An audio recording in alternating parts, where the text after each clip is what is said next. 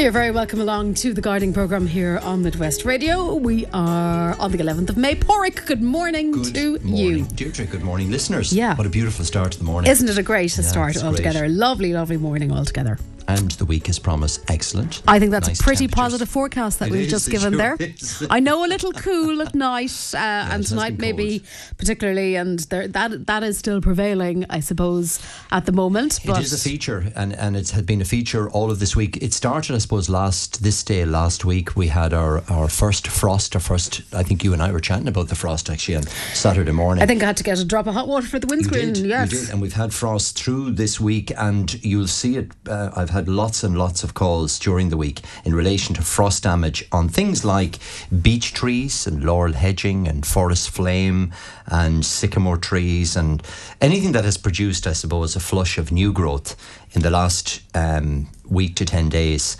With the heavy frost at night time has blackened or burned the tops of them. So potatoes, for example, have been, anybody that has had planted potatoes early and they've come through the soil, of course, that the tops of them are frost sensitive and can be damaged. And of course, anybody that put bedding plants out early, particularly the sensitive varieties like begonias or basilises or geraniums or French marigolds, will notice frost damage on those as well.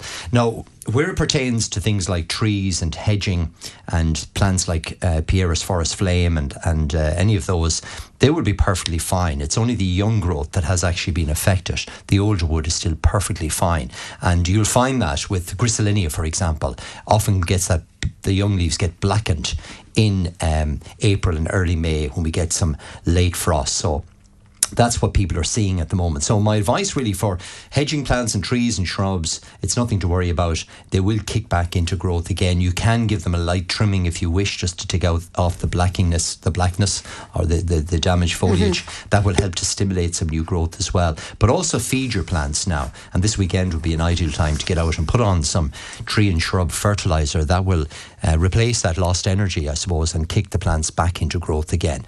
So anything that's damaged like that will be perfectly fine and come back again. Potatoes will reshoot again beneath the soil. It's going to set them back for 2 to 3 weeks, but they have plenty of buds.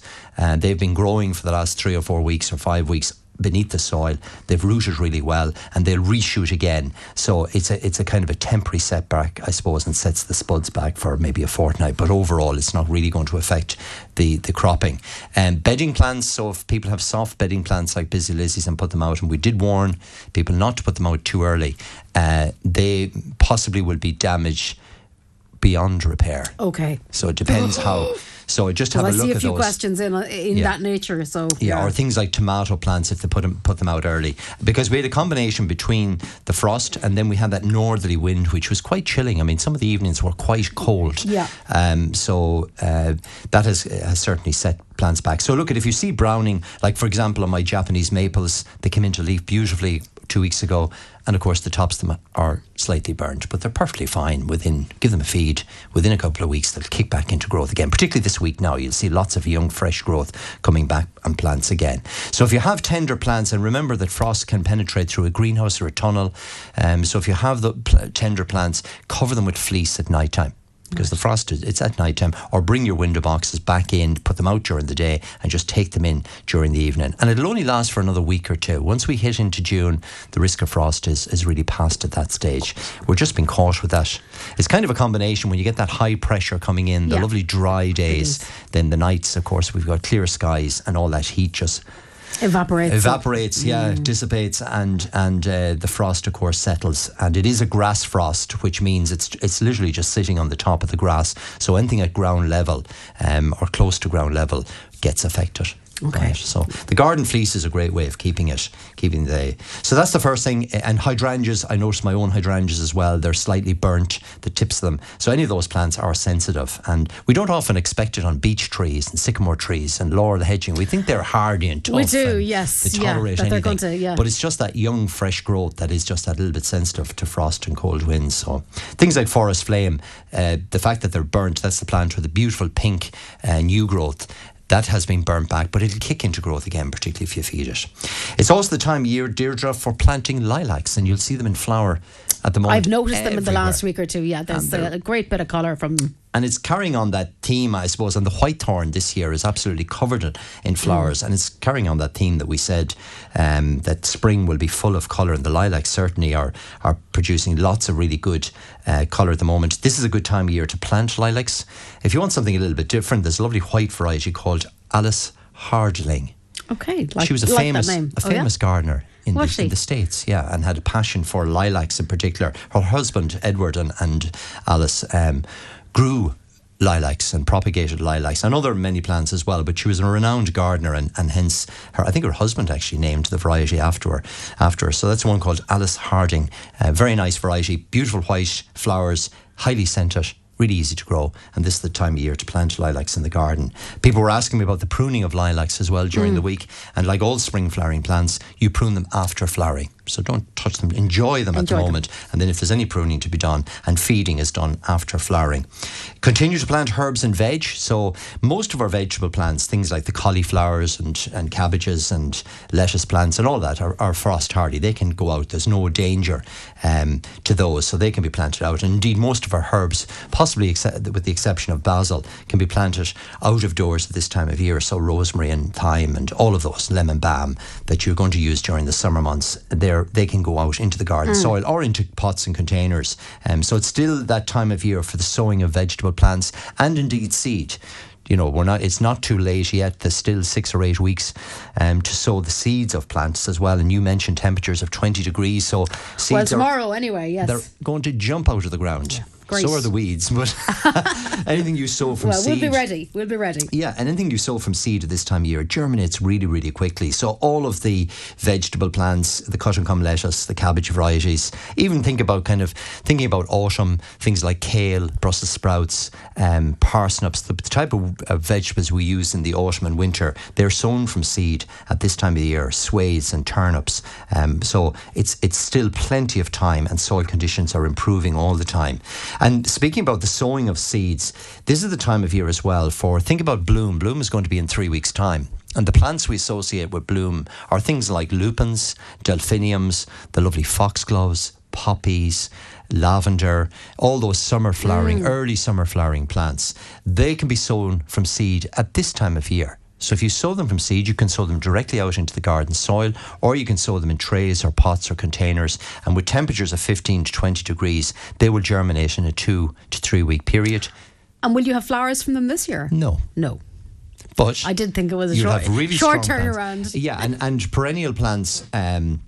Perennial plants by their nature are plants that come back year after year. Yeah. So you have them for many, many years, like the lupins, like the delphiniums, the lovely chrysanthemums. But they're sown from seed now. They use the rest of the summer then to bulk up and become really strong and put on lots of foliage. And then they overwinter outside, of course, in the garden. They're frost hardy, and they come into flower then in early summer of next year. So it's that little bit of forward planning that we associate with gardening, the sowing and reaping principles. Yes. So if you want your lupins for next year, then this is the time of year to sow them from seed. And of course, they're very successful. They're easy to grow, and you've got the perfect temperatures at the moment. So you don't have to be coaxing them on indoors and in seed tray, or on bright windowsills. You can literally sow them out of doors. So things like primulas, the geums, which are lovely, foxgloves, there's a lovely one called Pam Split, which is a bicolor, 2-color variety. Salvia, which is an underrated plant in my book. So salvia is in the sage family, and you might remember I spoke about it last week. I know, because it's not a plant I was terribly familiar with. Well, it's favoured by bees. So there's the annual salvia, which has got the bright red flowers, which only lasts 1 year. But there's a perennial variety that comes back year after year. It's a really great bee plant. It's actually coming into flower at the moment as we speak. It comes in shades of pink and purple, a bluish, purplish colour. But I took pictures of it. I took a video actually of it in the Phoenix Park in Dublin in October, last October. So it flowered from May until October. And in October, it looked like it was the middle of the summer. There was that amount of flower colour still on the salvia, and it was absolutely covered in bees. It's a dwarf plant. It only grows about a foot in height, kind of covers the ground, but it's you can buy it as plants now, but you can also sow it from seed at this time of year. So for people that are interested in bees and looking after bees, think about the salvia. Purple fairy tale is one variety, but there's lots of other varieties as well, both in pinks and purples.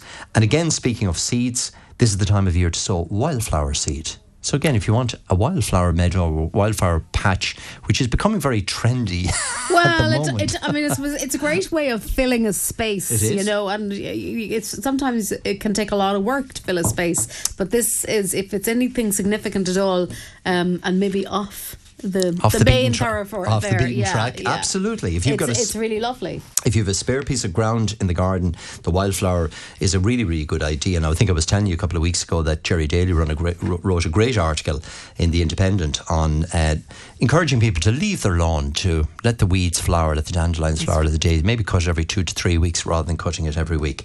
But certainly the sowing, if you want to put in a little bit of wildflower seed, again, this is the time. Some of the varieties will come into flower this year, the annual varieties, like the annual poppies and cornflowers and oxeye daisy. So wildflower seed tends to be a mixture of annual and perennial varieties. So you've got some that will flower this year, others, like I mentioned, the lupins and so on, that will bulk up this year and then flower the following summer. And I always think it's nice then in the autumn to put in some spring flowering bulbs into the wildflower area, because you get that extended flowering period from February right through to the end of the summer. Okay. So they're the sort of things. I mean, like there's lots to do, I suppose, in the garden at the moment. We're in that very busy time in May when people are planting lots of vegetables, they're sowing lots of seed, they're doing up their hanging baskets and window boxes.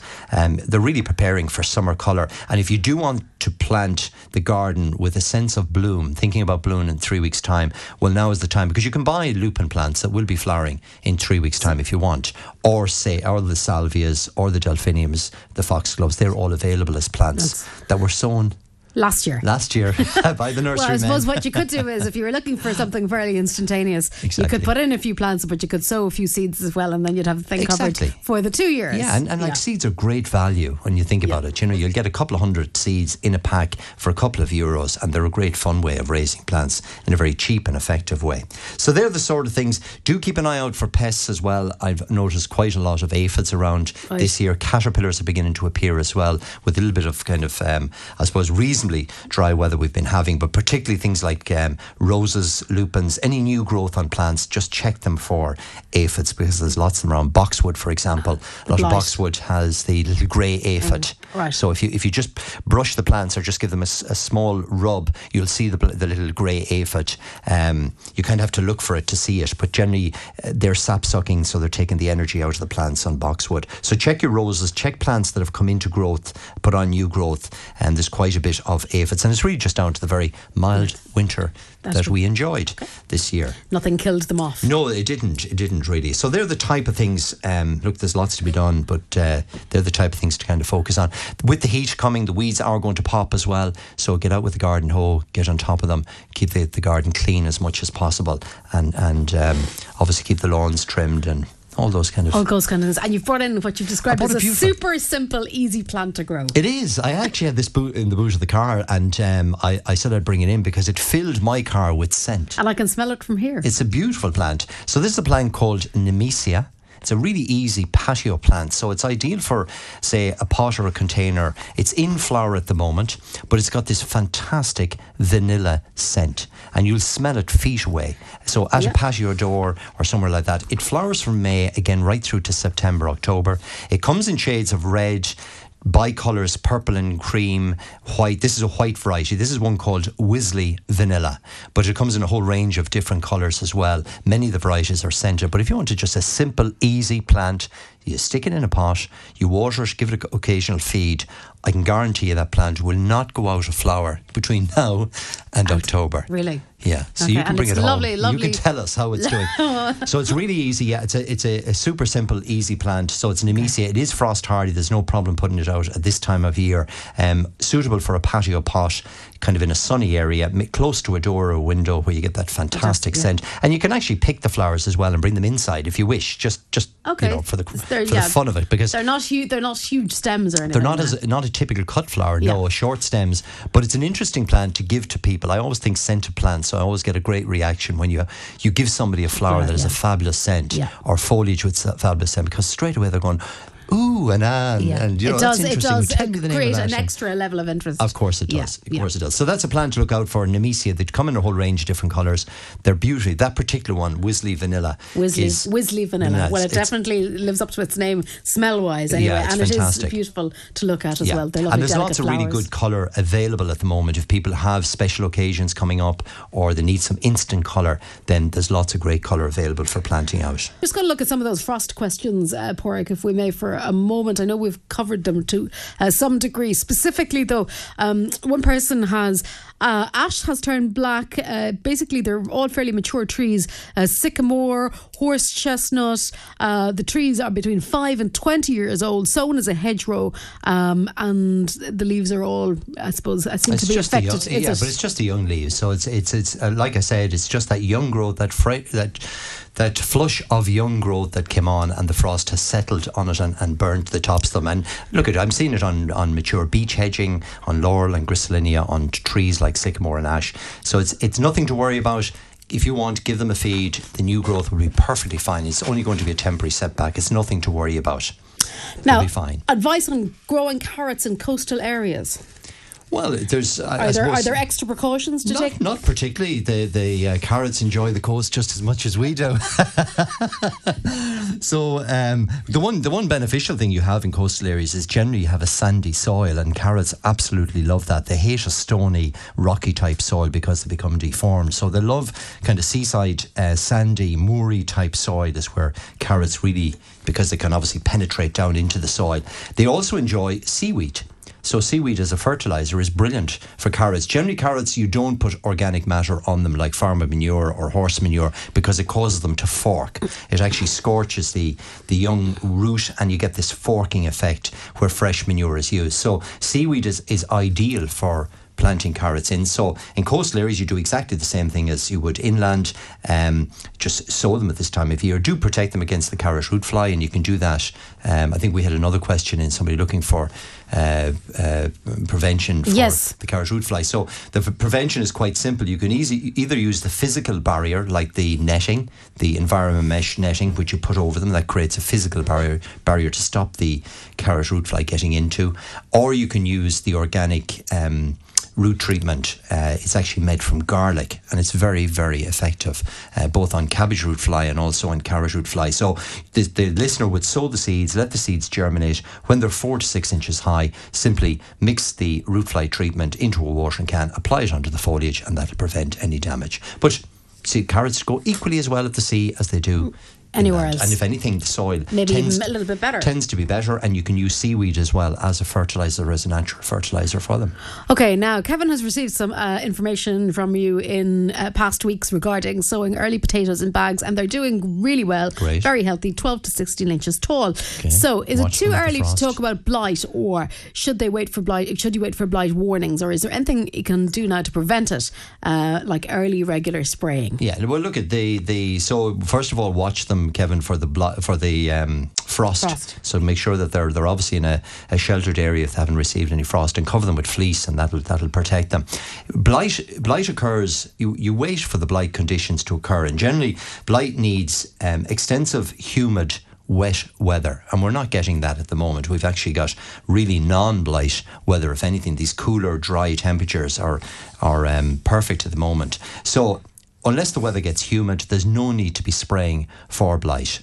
So I would wait for a Met Éireann warning, or generally I issue a warning anyway when blight occurs. I generally send it in here to the radio station. So I'll be advising people if they need to spray for blight. It's generally more June, late May, June, sort of July period. Slightly more humid conditions. Humid, wet. You need kind of rain for at least 12 to 15 hours, that kind of misty, mild weather, and high temperatures. That's because the blight spores are carried on the wetness and land on the foliage, and that affects them. So there's no point in spraying them now. So just leave them alone, let them grow on, and you may not even have to spray them. Particularly varieties like Blue Danube and Setanta, they're all blight resistant, and unless the weather conditions are horrendous and we have a high degree of blight, they're not affected. So No need to spray. Okay, so just enjoy them. And if they're early varieties, you might actually get away without having to spray them at all. If they're varieties like Orla or Colleen or Sharps Express or Home Guard, any of those, that'll be ready for picking at the end of June. Now we have a mock orange that's gone very woody. Please help. Well, mock orange is Philadelphus. It's a plant that's actually coming into flower at the moment, so I would leave it and let it flower. It's actually a brilliant bee plant. It gets its name, mock orange, because it smells of oranges. So mock as in false. So it doesn't produce oranges, but it gives the smell. Unfortunately. So it's a false orange. So it produces a beautiful sweet scent, white flowers, and it grows, generally they'll grow kind of 6 to 8 feet in height. The time to prune it is after flowering. So let it flower, enjoy the flowers, enjoy the scent, and then about the end of June, that's the time to prune it back. And Philadelphus does respond to pruning and give it a good feed at that time of year, and that'll kick it back into growth, and on that growth it'll flower the following May. So just to sit back and enjoy the flowers and prune it in about a month's time. Now, Tom has asked a question about potato stalks burnt with frost, which I think we've addressed at this stage. Also, though, can we put in a border, or what bedding annuals can we put in a border at the moment? Marigolds, lobelia and delicium. What would you think? I would think Tom hold off for another 2 or 3 weeks. Okay, there we go. Now there are bedding plants that are hardy. So things like anthraniums, the silver cineraria, sweet peas are perfectly fine. White alyssum, which he does mention, is perfectly fine out of doors. Mimulus is fine. Pansies, violas. So when you're in your local garden centre, ask them for the plants that are frost hardy. And some bedding plants are. Others like begonias, basilises, French marigolds in particular, will be damaged by frost. Salvia will be damaged by frost if you put it out too early. So they're fine to go into pots and containers, but you need to protect them and bring them in at night time or cover them with fleece. But my advice is, look, there's plenty of time. There's no need to be in a rush. You know, June is soon enough to be putting your bedding plants out. You're not really gaining a whole lot by putting them out too early, particularly with the weather being a little chilly at the moment. But if you're doing up pots and containers, that's perfectly fine, because it's easy to protect those, cover them with fleece, or take them in at night time. So look, at when you're buying bedding plants, just ask in your local garden centre, what are the hardy varieties and what are those that need a little bit of frost protection. Okay, and you mentioned begonias there. I did. Unfortunately, Kitty has texted in this morning and has had the misfortune, she says herself, to pot up all of her tubs before the long weekend, and now the frost has arrived and it has destroyed all her begonias, all 50 of them. Oh my God. Which I feel for you. So wondering, will they come back again, or what are the chances? If they're the small kind of the small bedding begonias, the sempervirens begonias, which are the really small flowering ones, they won't come back if they're badly damaged. And the tuberous one may reshoot again. Maybe if Kitty could send me a picture actually by WhatsApp. Yes, great. And we can, it's 087, isn't it? 900 41. That's it, yeah. And I'll have a look at them certainly for her, and we'll see. You know, slight damage, they'll be perfectly fine. They'll grow back out of that, but it depends just how severe the frost was and how badly they're damaged. Okay. So that's really what we're talking about. Though, if those plants were brought in at night time or just covered with fleece, they'd be protected. Okay. Somebody's wondering, are nematodes available at the moment? They are, yeah. The nematodes are now available, and the temperatures this week actually will be ideal for putting them on.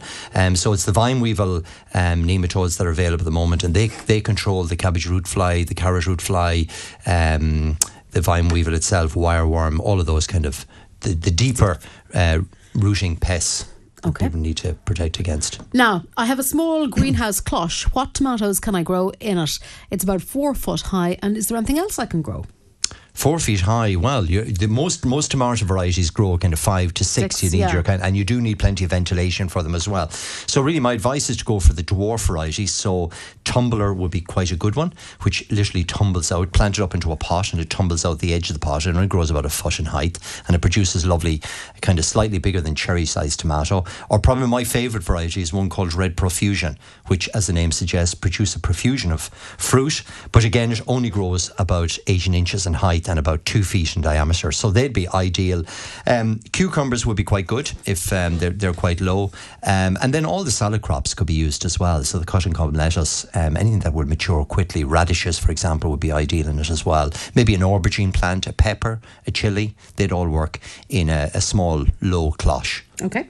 Now, Nora has sent us in a picture, which you've seen already, of an area, a green area, a circle with a lot of shrubbery in it, but not much colour. No. Wondering what could she add in between the shrubs to add some colour? Yeah, so it's a collage of predominantly green shrubs that are all planted together. Lovely circle. A lovely circle, yeah, but quite a lot of green in it. So look, if you want something with a kind of a bit of punchy colour, things that are flowering at the moment that would flower right through to the end of the summer, the Euryops is really good. It's got a bright daisy yellow flower. It's in flower at the moment, but it flowers again right through to September, October. There's a lovely cythisis in flower at the moment called Cythisis racemosa, which produces bright yellow flowers again at this time of year. It's very colourful. Hydrangeas would be nice, some of particularly the paniculata varieties, Vanilla Freeze or Phantom. So they're bright white or white and pink colours and would give quite a nice bit of colour for the summer. And then some of the perennials, so things like alströmerias would be nice. Lupins would give you good colour as well. Look, my advice is pop into the local garden centre, have a chat and fill it up with summer flowering, early summer flowering colour and colour that will flower later on in the year. There's plenty available at the moment. Now, we have a cherry blossom tree in the garden and the roots are coming up through the lawn and it's catching the lawnmower. What should we do about them? They're around 8 years old. Will they keep coming up? Yes, they will. Now, and that is the thing with cherries. They are a surface rooting tree, so that you often get that effect where the roots will actually come up to the surface. Now, at 8 years old, they're tap roots, so they're well established. My advice really is to put some extra soil around the roots, so kind of raise the level of the lawn just around the roots, because you don't want to be damaging the root, because the more you damage it, the more it'll throw up suckers as well. So my advice is really, you can buy actually sieved topsoil. So you get a couple of bags of the topsoil, put it around the root so that you're actually raising the soil, the grass level. And you may need to put a small bit of lawn seed, but you may not, depending on the kind of depth of how much the root has come up. Okay. A couple of inches, the grass will actually grow through it. Or you could mix a small bit of lawn seed into the topsoil. So I would just raise the level. The root at this stage, at 8 years old, shouldn't grow much more. It won't rise any more out of the lawn. It's probably just protruding by an inch or so. So an extra bit of topsoil. But that's characteristics of cherry trees. They are a surface rooting tree, and the roots are just beneath the soil, so you often get this kind of raised effect. And often if they're planted close to tarmacadam or paving slabs, lift it a bit. Yes, it will. Now, it doesn't protrude too much, but it could certainly come up by an inch. So really my advice in this instant is just raise the soil level slightly with a bit of sieved topsoil and some lawn seed, and it'll be perfectly fine. Now, listener says, good morning, my camellia bush was stripped of leaves by some sheep. No. Oh goodness, is there any hope for them to grow next in new leaves? Yes, they will. They'll be fine. You look at plants when they lose their foliage, and remember we're chatting about the wind taking leaves off plants, the frost taking leaves off plants, and now it's the sheep.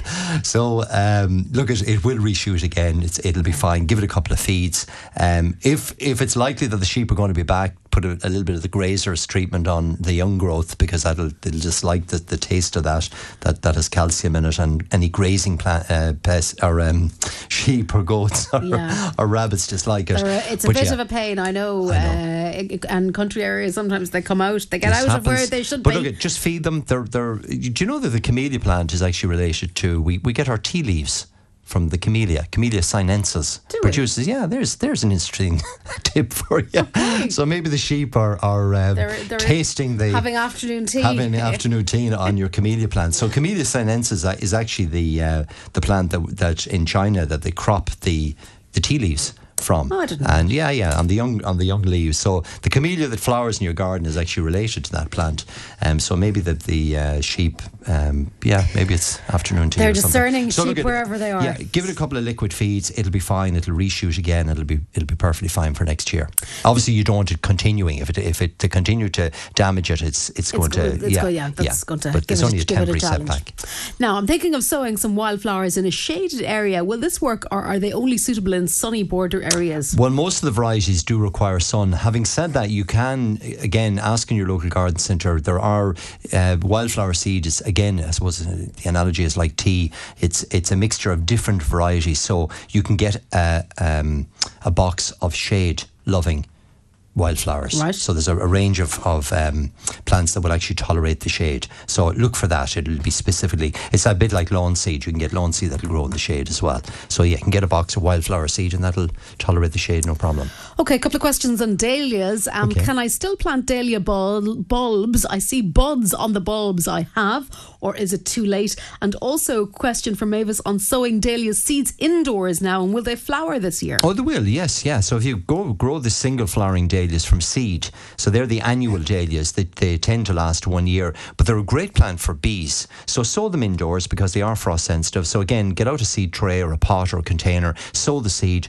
cover them with a little bit of cling film, make sure the compost is moist but not too wet, put them on a bright windowsill, and they'll be up in 10 days or 2 weeks.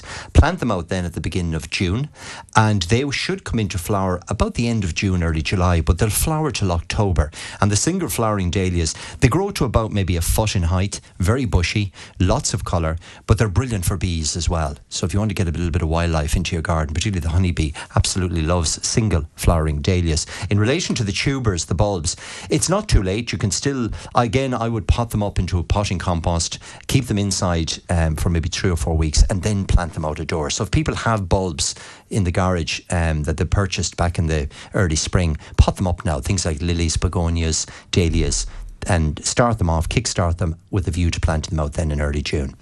Now, what can I feed an indoor calla lily to promote flowers? It has lots of green leaves.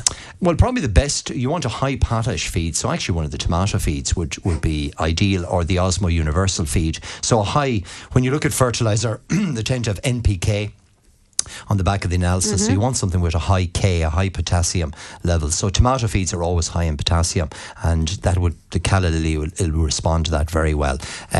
It's an indoor variety, is it, that they have? It is, isn't it? It's an indoor, yeah, yes. Yeah. So that's fine. Yeah. So the liquid tomato feed every 2 weeks, that'll get it back into flower. Now, I have a lovely display of flowers, or I had in the spring, thanks to setting bulbs, daffodils, tulips, crocus, etc. They've all died back now. So what would you suggest? What other bulbs can I set in the same area so that I kind of colour through the autumn each year? Oh, autumn flowering. Well, it's the Nerines. Remember we talked about the Nerines last week? They're probably one of the best autumn flowering bulbs. Now, you'll probably find it difficult to get them now. They've been selling since January. So again, check in your local garden centre. They may still have some. I think we might have some Nerines left. They come in shades of rich pinks, light pinks and whites, believe it or not. 3 different colours, and they flower, generally start coming into flower the end of August, September, October, that sort of period.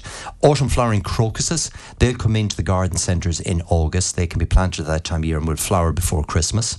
Agapanthus, it's grown more from a tuber rather than a bulb, but it's the African lily. If you plant it now, it will come into flower July, August, September, that sort of period as well. Cyclamen, the autumn flowering cyclamen, which are quite low. Again, check in your local garden centre. They may have some. Plant them now, and again, they'll flower in autumn. So yeah, there's quite a range, but there's plenty of other plants, perennial plants, that you could also plant, like many of the plants that we mentioned already, the salvias and geums and lupins would be gone out of flower. Alstroemeries would still be flowering in the autumn. So there'll be quite a number of both perennial plants and some bulbs that you could plant for autumn colour. Okay, so when I walk down country roads, I see beautiful flowers that seem to be growing out of walls. There's purple and white ones. Do you know what they're called, and can I buy them from the garden centre? Okay, well, it sounds like the plants that are in flower at the moment are things like the arabis, the white arabis. Aubricia is beautiful at the moment. It's got lovely purple flowers and it'll cascade down over walls or dry stone areas or banks or whatever. Campanula is another beautiful blue flowering plant that's just in flower at the moment, and again creates that carpet effect and drips down over the walls. So kind of giving you that rockery type alpine effect. Yes. So there's lots of those sorts of plants available, and yes, you can plant them at this time of year. Aubricia. Well, you've got Aubricia, you've got Arabis, you've got a lovely yellow plant called yellow alyssum. You've got Campanula, which is a purpley blue colour. Again, it cascades down. So they create like a kind of a carpet effect over the stone walls and just drape down over the face of the wall. They're alpine plants, and they grow in the Alps, so they like that kind of rocky. They don't dry. need much soil, really. No, they don't, and they're quite hardy. They're very, they're they're perennials. They come back year after year. Better planted in kind of clusters. So putting Aubricia in groups of maybe 3s or 5s. There's a house on the way into Knock, and it has planted the whole front of it is planted with Obrisia. I was admiring it actually last Saturday. It's on the right hand side as I'm coming from Ballyhonus as you come into to Knock, and the whole face of the garden is planted with Obrisia. I mean, it's absolutely stunning. I do think it's a lovely look myself. It is. It's that kind of old cottage garden type of look. But they're easy to grow once you get them going. So Arabis, Obrisia, the blue campania, yellow alyssum. Pop into your local garden centre, ask them to show you. Phlox is another one, the ground covering phlox, which is just coming into flower at the moment as well. Or Helianthemum, the sunrose, which is another good one. So there's lots of really good ones. But plant them in clusters. Is really to get the effect. To get the effect, exactly. Now, can I sow vegetable marrows, I think it is, and where might I be able to buy them, asks Teresa? Well, you'll buy them in any local garden centre this time of year. Remember, Teresa, that they are frost sensitive, so you cannot plant them out of doors yet. Do remember that they're quite hungry plants. They need plenty of space. So I would plant them out in early June. You could actually still sow the seed of marrow at this time of year. And courgettes, they're in the same family. So sow the seed indoors now. They come in varieties of green, of yellow, even white varieties, kind of lime green or white varieties. And so the marrow produces that really big. They're big. They're huge and brilliant. They're lovely cooked. You can slice them up and fry them and all that. But they sow the seed now indoors, transplant them out in early June, give them plenty of space. They're quite hungry feeders. And then as they're producing the marrows, sit them up on a stone or a pot because they need to be up off the ground. Otherwise, if they're sitting on the soil, it tends to rot them. Right. So apart from that, dead easy to grow. Each plant will cover about a square metre of space, so plenty of space for them. Great favourite for entering into the different sections of the agricultural shows. Exactly, and great one for kids as well because the seeds are quite large for marrows to sow. So they're from a tactile point of view, they'll see the actual sowing. They'll germinate in 2 or 3 weeks indoors, and then for planting them out, they end up beautiful bright yellow flowers, and then fantastic fruit in the autumn. And they'll be cutting them kind of late August, September. Okay. Our new ash trees are not thriving. What can we give them to help them grow? Well, remember that ash comes into leaf late, and particularly this year, I've noticed ash is quite slow to come into leaf. So just because it's not in full leaf doesn't mean that it's struggling. So that's the first thing I would say. The ash comes into kind of full leaf by the end of May. Now, you'll help it by giving it a feed at this time of year and making sure there's no grass or weeds at the base of the tree. So make sure you clean that away, that you have nice clean soil at the base of the stem of the plant at ground level, because that'll only compete with it. And put on a handful of Osmo Pro 6 fertiliser, and that'll give it a bit of a boost. But ash is slow to come into leaf. And I know somebody else I noticed, I just can't find the question now because we have just such a volume in this morning, which is great. They were asking about ash dieback. What is a disease of ash trees, and same with horse chestnut. Horse chestnut is suffering all over the world from a blight on the fungus disease. They're both fungal diseases and no cure for them. So mature ash trees in particular are being affected by ash disease, and chestnut trees are. So on chestnuts, typically when it comes into leaf, it creates the leaf has blotches of brown stain on the actual leaf of the plant. Now, young horse chestnut, you can spray it with a foot fungus clear to help to prevent it, but it's a difficult disease to control. And same with ash dieback. Literally, the trees just start to die back, and you get dead pieces of branches, and unfortunately, there's nothing that can be done for them. We're probably going to see a lot of ash dying over the next number of years. Okay, just because it's so prevalent. What would give me a lot of colour for 2 large blue glazed pots? Family occasion next weekend, so I need something quick and colourful. Instant. Panic on. Well, if you want something really blousy and very colourful, the Paris daisies. Well, the Paris daisies are lovely at the moment. They're a daisy-like flower, but they produce hundreds of flowers on the plant and make this big ball of colour. So they're available in garden centres at the moment, and one big plant of it would certainly fill a large container. If you want a little bit of scent, you could mix it with some of these Nemesia that we mentioned, the Wisley vanilla. So you could put the Paris daisy right in the centre for effect, and then put some of these guys in around the base of it just for scent and for colour as well. But again, pop into your local garden centre. There's loads of great colour available at the moment, so there's lots of plant just bursting into flower at the moment. Somebody wondering about what flowering rose might they be able to plant in a pot. Nothing too high now as it's windy, but something with scent if possible. Okay, well there's a patio rose called Carefree Days, which is a nice pink rose. Lovely. Carefree Days. It only grows a foot in height. Pink flowers, scented, easy to grow. It's just on the point of flowering now. It'll flower right through to the end of the summer. You could also put a couple of the carpet roses in, the flower carpet roses. They're low, very hardy, very tough, and they come in 4 different colours or 5 different colours now. And again, very tough and hardy. So Carefree Days is a patio rose, or with a little bit of height, so it'll grow about a foot in height, with lovely pink flowers, or the carpet roses would be ideal. But any of the patio roses would be suitable.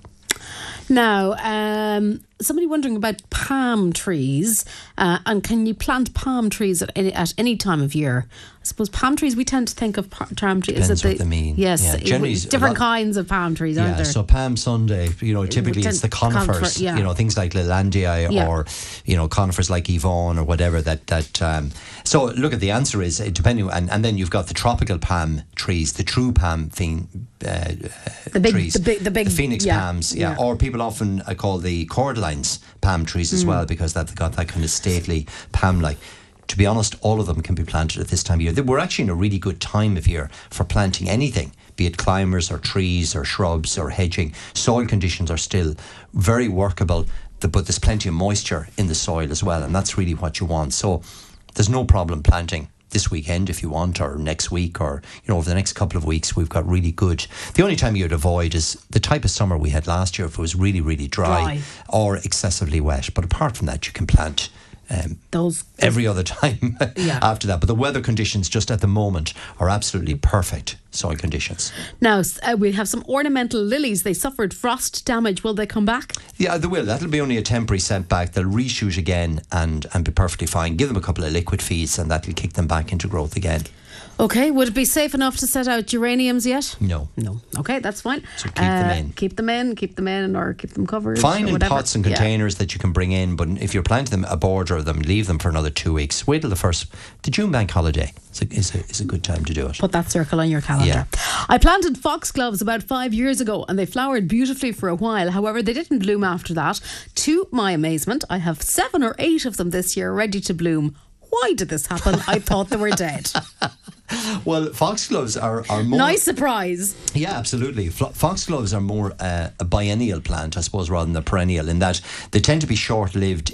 So when you plant a foxglove, it flowers for maybe 1 or 2 years, and then it becomes exhausted, and it tends to reseed. So my guess is that the listener is seeing some of the seed that was dropped maybe last year or the year before germinating now and growing. And remember, if you sow the seed of foxglove at this time of year, it takes it a full year to come back into flower. Now, to help them flower longer and to build strength back into the foxglove plants, once they go out of flower about the end of June, that's the time to cut them back, stop them from producing seed, and the plant itself will put all the energy into producing new foliage and building up a stronger root for the following year. But they tend to be short-lived. They're not, I suppose, a long-lived perennial like some of the alstroemerias or peony roses or delphiniums that tend to go on for years. Now, I've dug up some wild daffodils. Should I cut off all the green and put them in my garden shed till I'm ready to plant? Well, as long as the daffodils have died back properly, what I would do is, if you've got a place to plant them, I would plant them in the garden where you'd like them to flower next spring. So if you have a spot in the garden that you want to fill with daffodils to flower next spring, put them into the garden soil now. Alternatively, you can store them and just let them dry, and they will store fine, and replant them then in August, September. But there's no problem digging up daffodils or any bulb at this time of year and dividing it and transplanting it, replanting it back into the garden soil, and it'll flower there then next year. And daffodils that are not dying back, lots of them had no flowers this year either. What can I do, please? Liquid feed them. Just build them up for next year. So now, if their clumps are very large and you need to divide them, if they're there for a long time and they're quite thick clumps, this will be the time of year to dig them physically up, split them up, and replant them without cutting back any of the foliage into a new area, and that'll give them space to develop. Alternatively, give them a good liquid feed as well. Build the bulbs up for next year, and that'll help to set the flowers before they die back fully. Would Growmore be an okay food for strawberries? Well, strawberries don't need too much feeding. They're only at the flowering stage really at this time of year, and they're just beginning to set their fruit. So my advice always with strawberries is to leave them alone until the fruit is about the size of a marble. So wait till they go completely out of flower. Once the fruit is forming, start feeding them then. I prefer to use a liquid feed. The Growmore, if it's granulated, you run the risk of burning the strawberry plants. So my advice really is to use a liquid feed. In about 2 weeks' time, it'll be soon enough to start feeding your strawberries. Otherwise, you tend to get lots of foliage at the expense of flower and fruit. Okay. So a little bit of hardship for the strawberry for the first couple of weeks. And then once it starts setting its fruit, give it the liquid feed, a tomato feed, or the Osmo Universal will plump them up. Now, I know we tend to advocate to allow the dandelions to stay where they are in the garden. Of course we do. However, some people aren't all that fond of them. So my mum's garden has a great amount of dandelions growing. Is there any way of keeping them from growing? You know that the dandelion, every part of it is edible. I didn't know that. There you go. No. Every part. The leaf can be used in salads. The flower can be used in salads. So every part of it is edible. Now they do call it the pissy bed as well, don't they? They do call it that. Yes.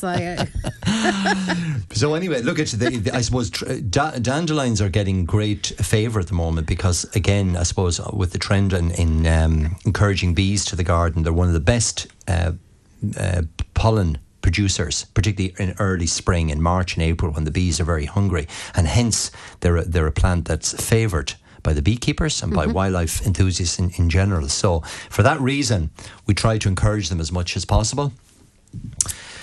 But if you insist on getting rid of them, then you will get weed killers that will control them. And if you need to do that, well, then this is the time of year to do that. Okay. I'm just wondering about my gooseberry trees. They're doing well. Last year we had lovely green leaves full of flowers, and then within 2 weeks the leaves were all gone. Yeah. I checked them out. It looks like they were attacked by something like caterpillars. Are they going to attack this year? Yes, or can I spray them with something? Spray them with something. You can. So this is very common with gooseberry. So listeners that has gooseberries in the garden, there's two things they get.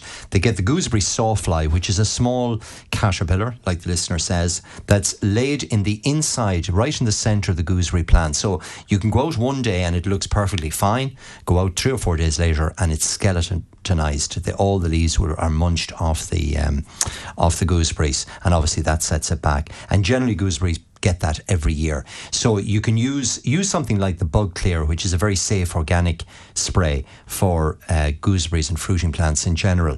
So apply that now, right?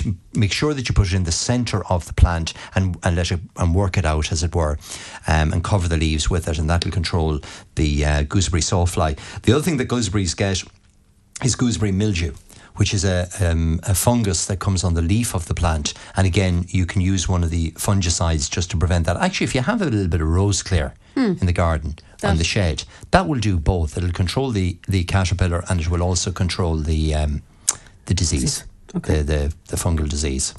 Somebody wondering, have you any thoughts on why red robin plants go to flower? Because the function of any plant is to create flowers. The function of any plant is to reproduce itself. So all plants flower. Of course, Photinia, again, it's kind of on the theme that we spoke about weeks and weeks ago. Because of the good summer we had last year, we're seeing plants that atypically wouldn't flower, like laurels, ordinary common hedging laurel. The cherries were magnificent this year, and Photinia is no different. It's producing flowers because of the really good summer last year, and sit back and enjoy them. Okay. Enjoy the flowers. They will flower, particularly as mature plants, and with Photinia, it's the type of plant, once it goes out of flower, my advice is to give it a trim back, and you get a lovely flush of new red growth, particularly if you feed them.